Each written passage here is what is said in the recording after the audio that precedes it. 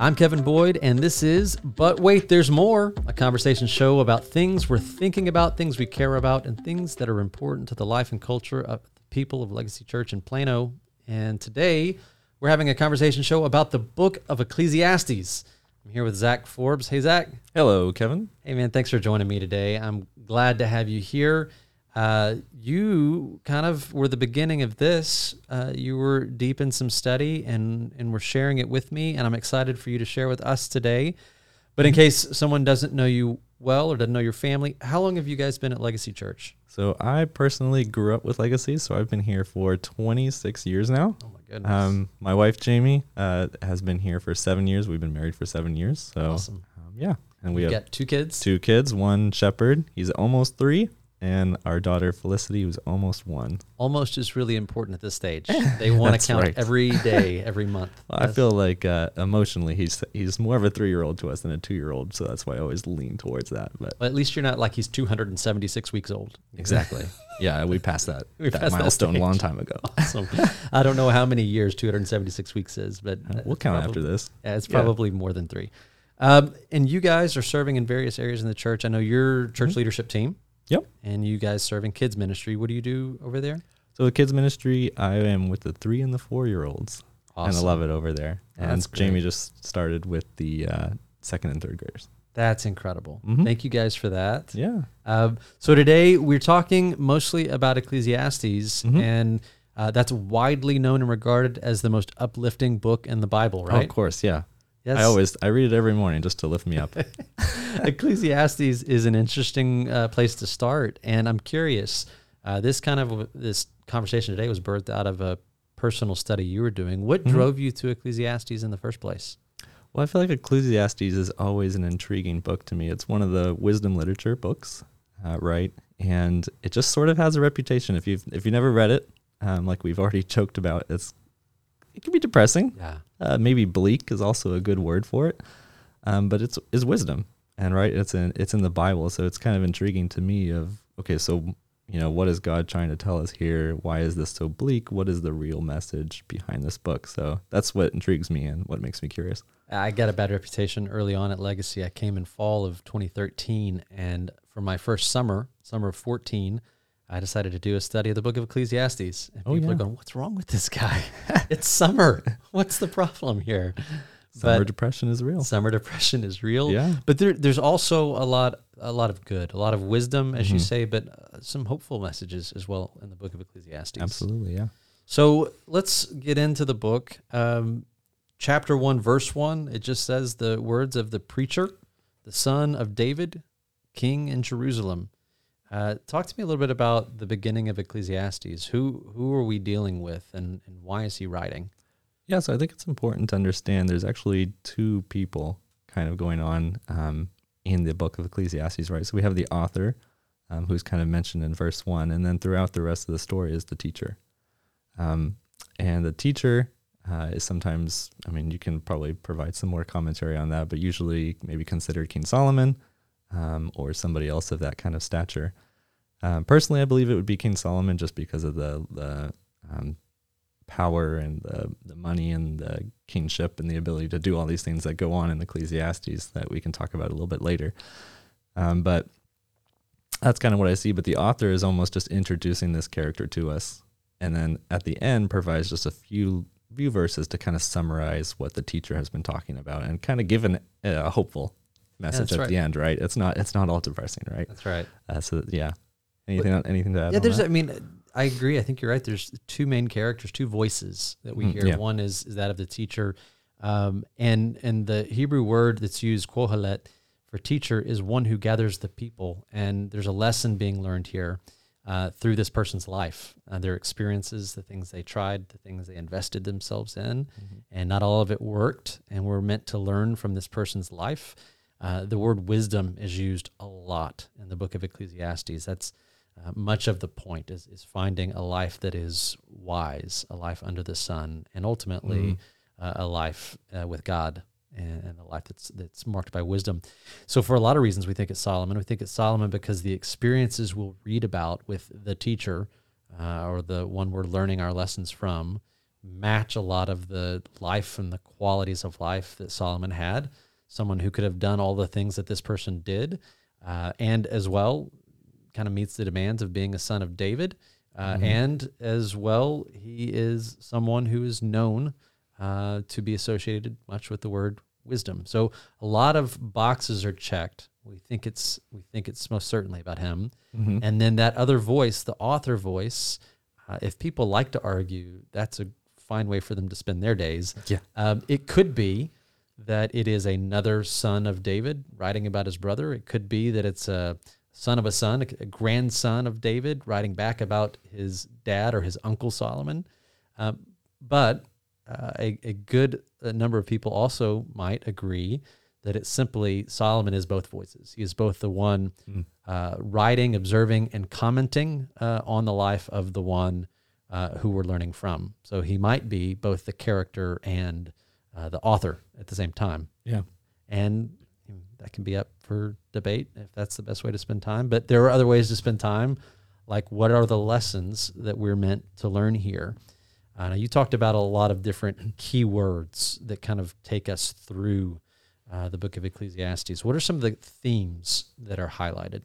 Yeah, well, I think the the first theme really starts off in that second verse, the uplifting message of the teacher.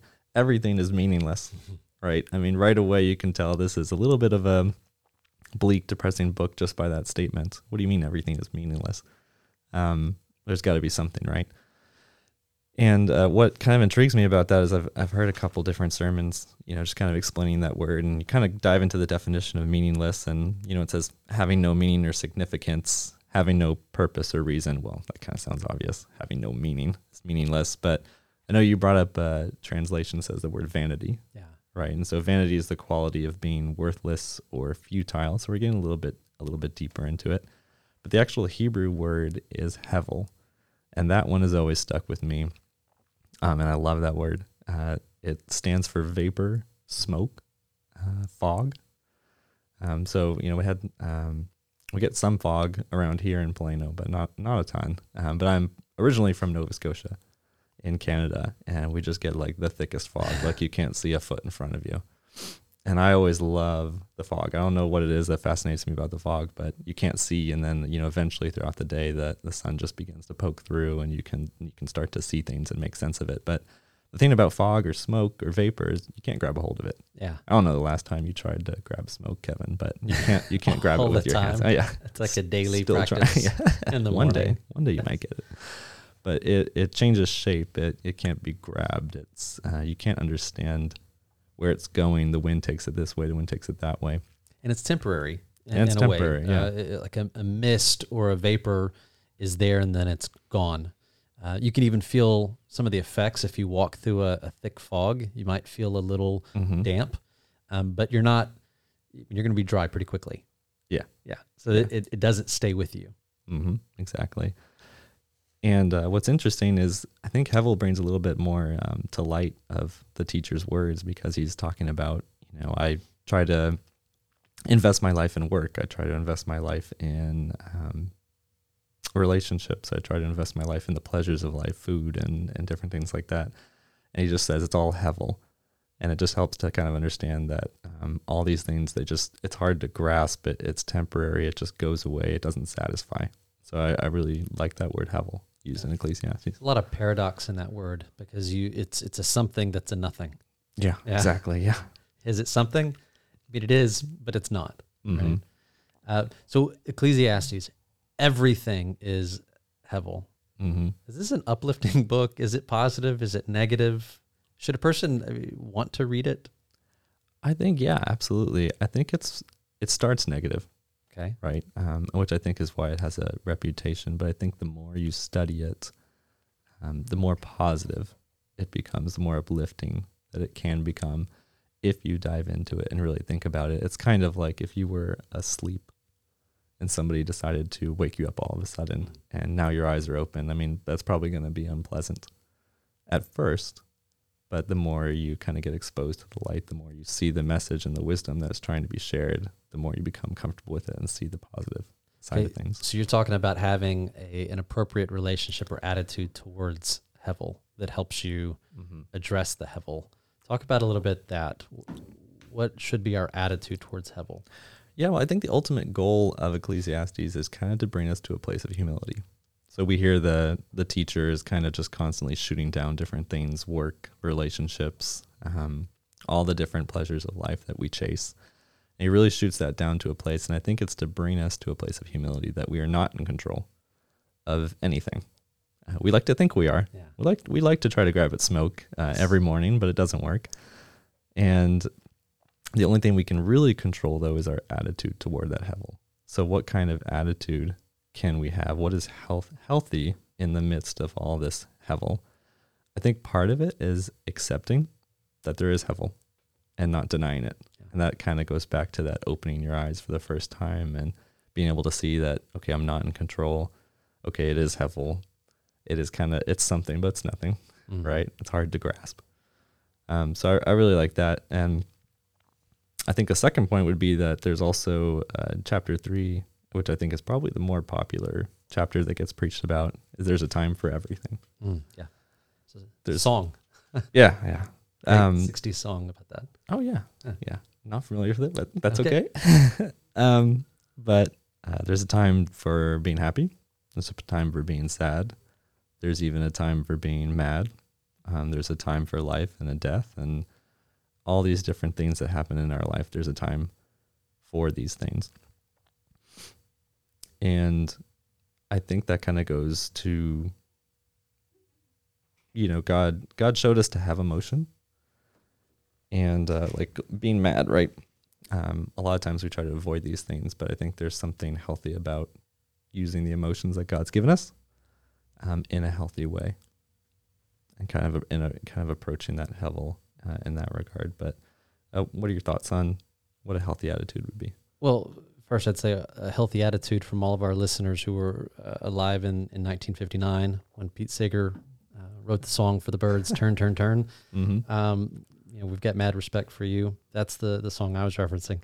I think there is probably something to pinpoint for each of us a little deeper when we talk about the Hevel, and that is that we're really talking about life apart from God, life apart from perfection. What is life after the fall in Genesis 3? Because in the Garden of Eden, I think there was probably more substance to the experiences for however long that moment was. Yeah. This is life being lived apart from God. When Eve and Adam said, "We'll eat of this fruit and we will be like God," that's the beginning of Hevel. And so we're talking about a meaninglessness or a vapor to trying to have a valuation of life and what it offers apart from God. You can experience a little of the dampness of the fog, but it doesn't stay with you. It doesn't last. It doesn't satisfy if what you're needing is a good soak. And so it's understanding that attitude towards the Hevel. And we come to this as we move through this, is that life apart from God, and the way God intends to bless the days of our life and the things he gives us to meet the needs of our life. There's, it has to be put in its appropriate place. All of the time, all of the things, all of the ambitions and the goals. Yeah. They're only of value as God intends them of value to us and in the way that he intends for it. Yeah. Yes. I think you bring up a good point. Like life is Hevel and life is hard. Yes. Right. God didn't promise us an easy life. And I think with all these different types of Hevel, we try to distract ourselves. Yeah. We chase the fogs. So at one point we'll chase work, and work won't satisfy us. Rather than switching to God, we decide, what about Netflix? I'm going to binge watch this show. What about video games? Or what about hanging out with friends, or really spending time with one relationship, whether it's family or friend? And we just constantly go through these cycles of chasing Hevel, having that substance without God. And I think that shows that in Ecclesiastes. And like you said, there's really only one thing that is tangible, and that is God, right? And being able to experience him and being able to feel that.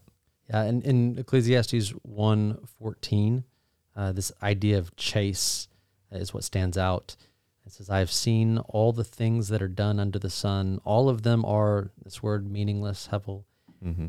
And then he says, "a chasing after the wind." And our lives are so often so much marked by the concept of chase. What am I chasing after? Mm-hmm. And it makes you think about, if you're chasing something, you're trying to get it. You're trying to obtain it. And so with all of these chases, there's an end that we're looking for. There's a desire that's needing to be met. There's a thing that we think that we must have. There's a craving. Yeah. That is seeking to be satisfied. And, according to this verse 14, the author, the teacher, says, all the things done under the sun, chased them all. And certainly Solomon would have been someone who chased them all with greater wealth than the world had known. And the numbers of relationships that he had with women and with family and alliances and enemies and all sorts.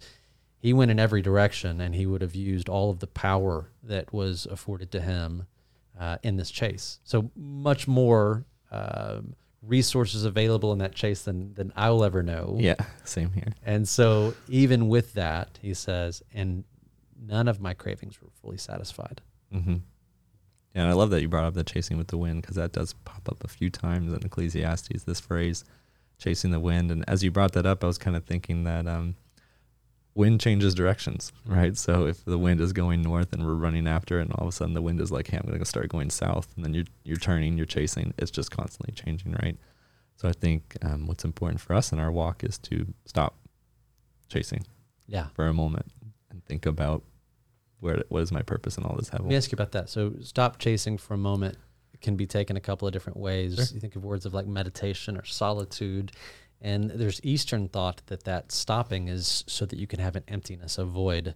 You can embrace the void, the emptiness, and that's how you will be fulfilled if you're just empty.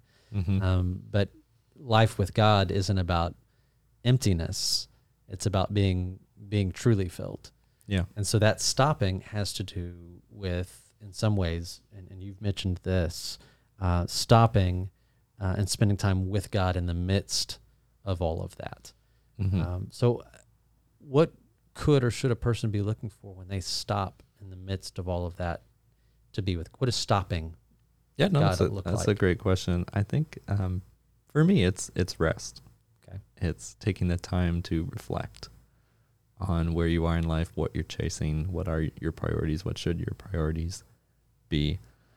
It reminds me of kind of thinking of, okay, well, what's Ecclesiastes in the light of the gospel? And for me, it reminds me of Christ's call to have childlike faith.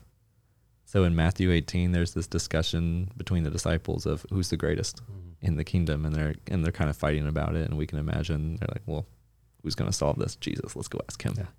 All right, he's gonna have the answer of who's the greatest. And he calls a child over and puts it in the middle of the group and says, this child is the greatest. And I think in their society, a child would have been viewed as property. Yeah. So imagine the humility that he's calling them to. And so I think sometimes there is that childlike faith of, trust me, I'm not going to give you all the details. I just want you to have faith. And I know God's been teaching me that a lot recently is I'm not going to tell you the details. I'm just going to tell you to have faith, because I will come through. And you'll get to see it along the way. So that's always a cool experience. It's hard. Yeah. But it's a cool experience. Well, and it seems that Solomon didn't get this early in his life. He didn't get to this place. He wasn't practicing this in all the days of his life. It seems like this is more of an end of life, a later looking back reflection that he delayed too long. Mm-hmm. In fact, you talked about some repeated cycles through the first 4 chapters, that nothing is like we think it is. And he kind of keeps tripping over the same kinds of things. Mm-hmm. Talk about a little about the repeated cycles maybe Solomon finds himself in, or the teacher finds himself in, and how do we maybe taste the same thing in our life at times, the hevel in our lives. Taste the cycle? Yeah. Yeah, so I think there's the repeated cycle. Kind of, if you think of our world, right, we're always having new technology. We're always growing. There's more medicines, there's more technology that we're always getting our hands on. And so I think a part of us says, well, society's better than it was 50 years ago or 100 years ago or Solomon's time. So, maybe there is something to chasing after the wind, right? And I think we get stuck in these repeated cycles and trying to convince ourselves that something's new. Right. This has never been done before. What I'm about to try has never been done before. And that's not true at all. And I actually think that's probably the enemy just saying, you should try this. You should chase after this wind. It's new. It's fresh. Nobody's ever experienced this. Maybe it'll be the satisfaction you're looking for. Right. And then by the time we're done chasing after that, the next time there's something new, we're going to chase after that and convince ourselves again in the cycle that I think this could be it. When there's a reality, there are dual realities that innovation has the ability to change the human experience in some ways, but at the same time, at the core of the human experience, we're always dealing with the same underlying issues. Mm-hmm. They just may flesh out in different ways. It's good to have new medicines that I don't die every time I get a fever. That's great. Yeah, absolutely. But at the end of the day, I still have the same core issue. I have a frail body, and it is not perfect, and it will get sick, and it will break down. And so I haven't solved an issue. I've just used innovation to mask or to give me a little more time to face that same issue that I have a frail body that needs a deeper healing. Yeah. And we can find God in those things, right? We can find God in medicine, but we can also lose track of him. Yes. Right? Yeah. In medicine or anything we're talking about, right? There can be good things, or we can lose track. I guess that's kind of the point here of Ecclesiastes, isn't that he'll talk about basic things like food and drink. It's not that food and drink are bad, but losing God in food and drink is meaningless, is bad. Yeah. It's not recognizing the Lord of the harvest and the one who provides and blesses means now we're worshiping these things as an end and not using them as a grace or a blessing from the God who deserves the worship. Absolutely, yeah. Okay, so as you've moved through the book of Ecclesiastes, you've kind of gotten some chapter breaks. The first 6 chapters talk a lot about meaningless, and then we start getting into some proverb-like statements. And then there's some lessons to be learned. Talk to us about the transitions that happen as the author unpacks the teacher's experience. What are some of the lessons that we learn? What are some of the things that we should start considering if life is meaningless and we can get lost in it all? So what are we to do about all of that? Yeah, it is an interesting structure of chapters because like you said, chapters 1 through 6 focus a lot on meaningless, hevel, all the different things that the teacher is chasing and why he concludes that they're meaningless or why he concludes that they're hevel.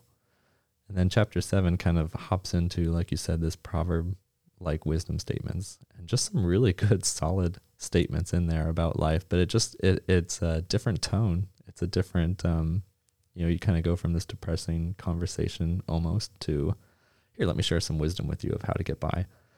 And then we hop right back in to all the depressing stuff of kind of back to the style. So let me hop into some of the proverb statements. We'll play a game. I'm going to throw a proverb at you, and you can tell me, in your experience right now, how does the Lord proving this thing true? What does it mean? Okay. So for example, how are 2 better than 1? Ecclesiastes 4:9.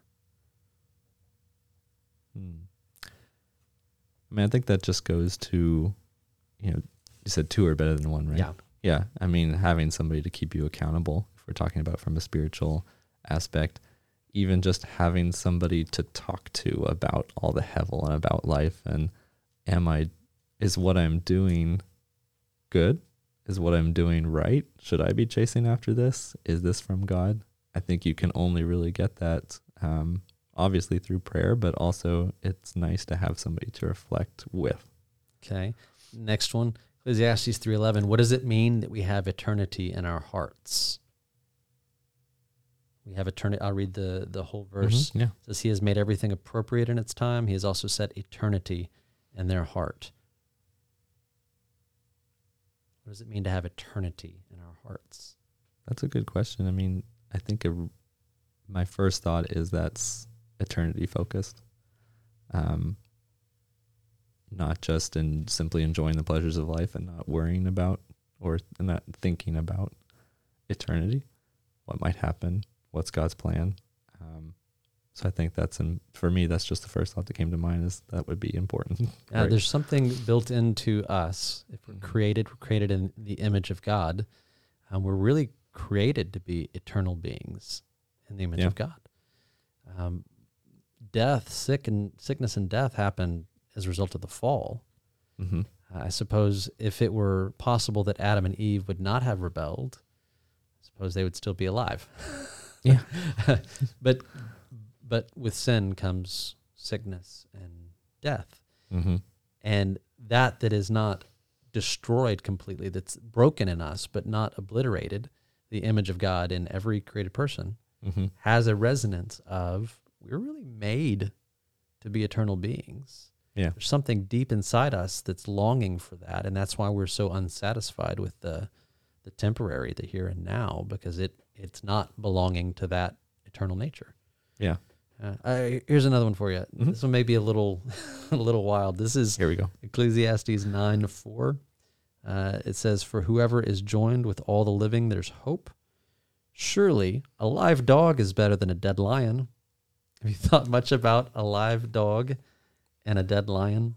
Oh man, that's a good one. I feel like I've read about that before, but I forget. I'll get us started on this one, and I'm off the top at this moment. I have not put any early thought into it, but a dog would have been a humble creature, a dirty creature, not valued creature. It's not like Plano and our fur babies and our pet hospitals on every corner, right? Mm-hmm. They didn't have dog sweaters. We're not talking about a different culture here. Yeah. So a lion, on the other hand, would have been regal, powerful, a symbol of the king in most every culture, certainly also in the Jewish culture.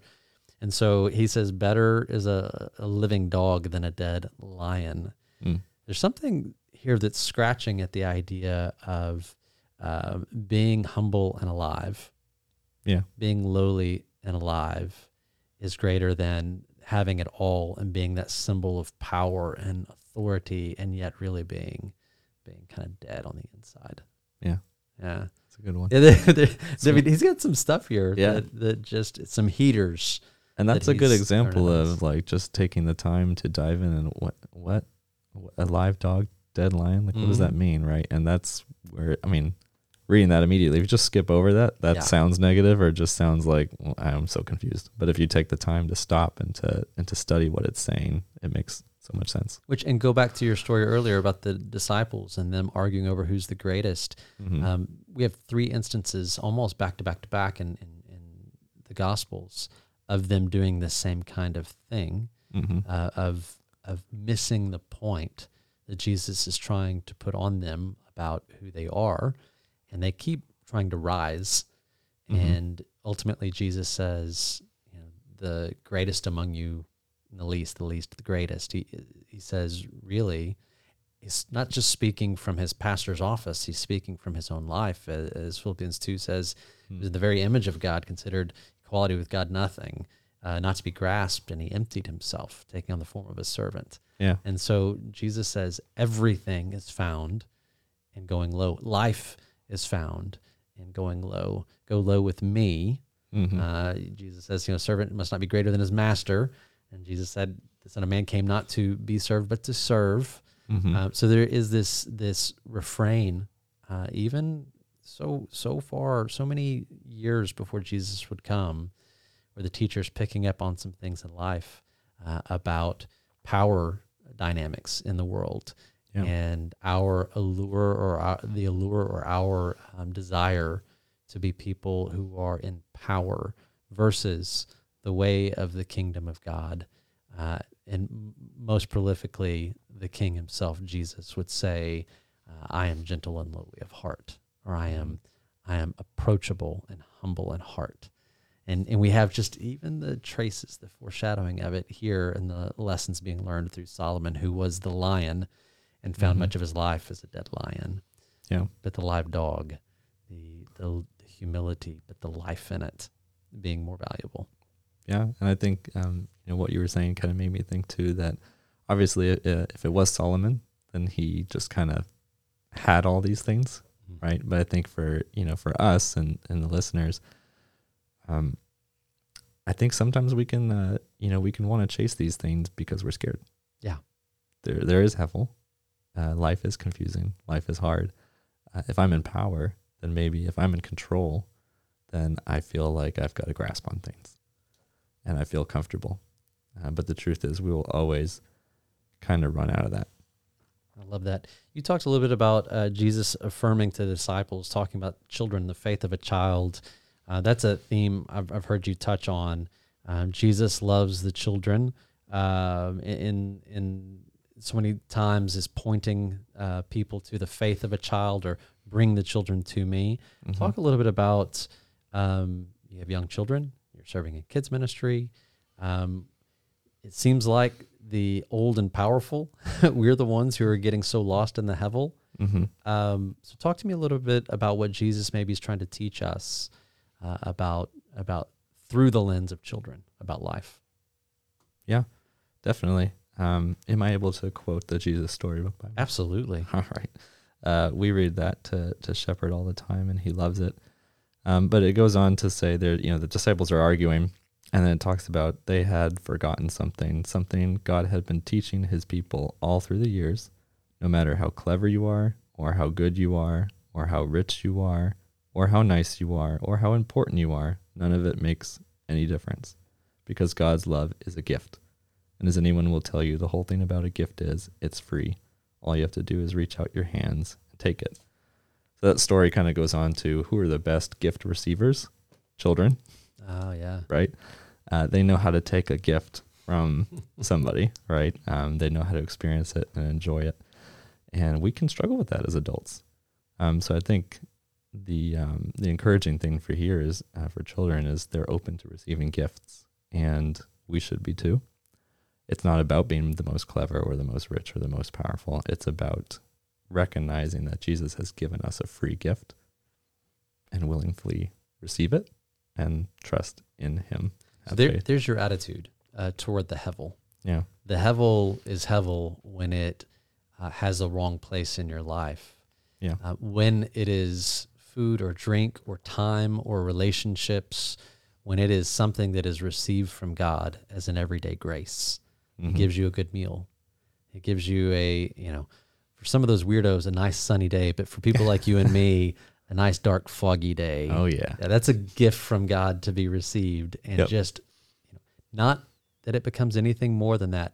God, you've given me just a touch of grace today. Mm-hmm. That's the attitude that you were talking about.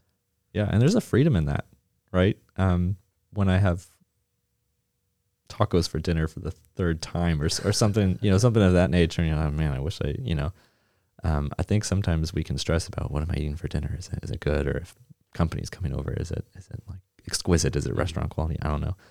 But there's a freedom in releasing and just saying, thank you, God, for this food.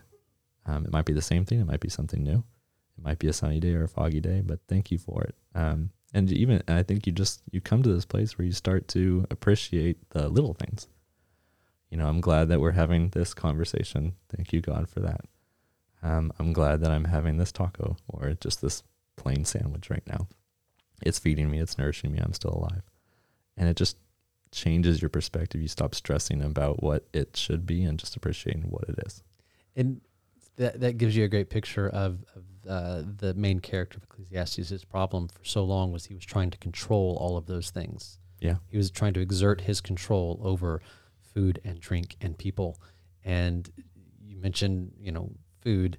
I go to a restaurant and order a sandwich. I really don't have control over the quality of that sandwich. Yeah. I'm hoping it is what it looked like on the advertisement. I'm hoping it tastes like I imagine it might, but I don't have control over that. In the same way, I can't control people. I can't control this conversation. I can't control you. I try as I might. I cannot control my children. I cannot control the quality of my marriage. Now, there's investment that I make in all of these things, but that investment is something that's to be submitted to the one who has given these things or presented these things into my life. Yeah. And I think the attitude that the main character is learning, the shift that he's making is, I'm going to try to control every aspect of life to satisfy myself that everything would be as I think it should be. 2, I'm going to receive what the Lord has given me. I'm going to actively embrace it only as he intends for me to have it. But ultimately my satisfaction is from the gift, is from the giver of the gift and not the gift itself. Yeah, exactly. And that's the shift that he's learning. Okay, so as you make your way towards the end of Ecclesiastes, what are the big lessons that he's learned? How does he end? What's his wrap up? You say he began with time, and there was all the stuff he did in his days, and he ends again, kind of, you said, brought it negative again. Talks about death. How's the conclusion of Ecclesiastes sit with you? There's a very interesting poem at the end. Okay. Where it's really a lot about youth versus being elderly. And it can kind of sound a little depressing. Oh, you should enjoy your sight before you can't see this again, or things of that nature. And so it does kind of have a little depressing of an end to it, I guess, and kind of enjoy. But regardless of how the teacher ends it, the author ends it with a little bit more positivity. And I see you have that statement if you want to go ahead and read that. Yeah, I'm looking at the last couple of verses here. It says the conclusion, when all has been heard. And I suppose this is from our author who has been writing this that people would learn. He's gathered people to learn. So once all of these things have been heard, the conclusion is fear God and keep his commandments, because this applies to every person. For God will bring every act to judgment, everything which is hidden, whether it is good or it is evil. It's the whole duty of man, every person, these things. What do you see in that is helpful or hopeful? I think the part I focus on is the fear God and keep his commandments. I think that does bring us a little bit back to that childlike faith and that dependency and humility.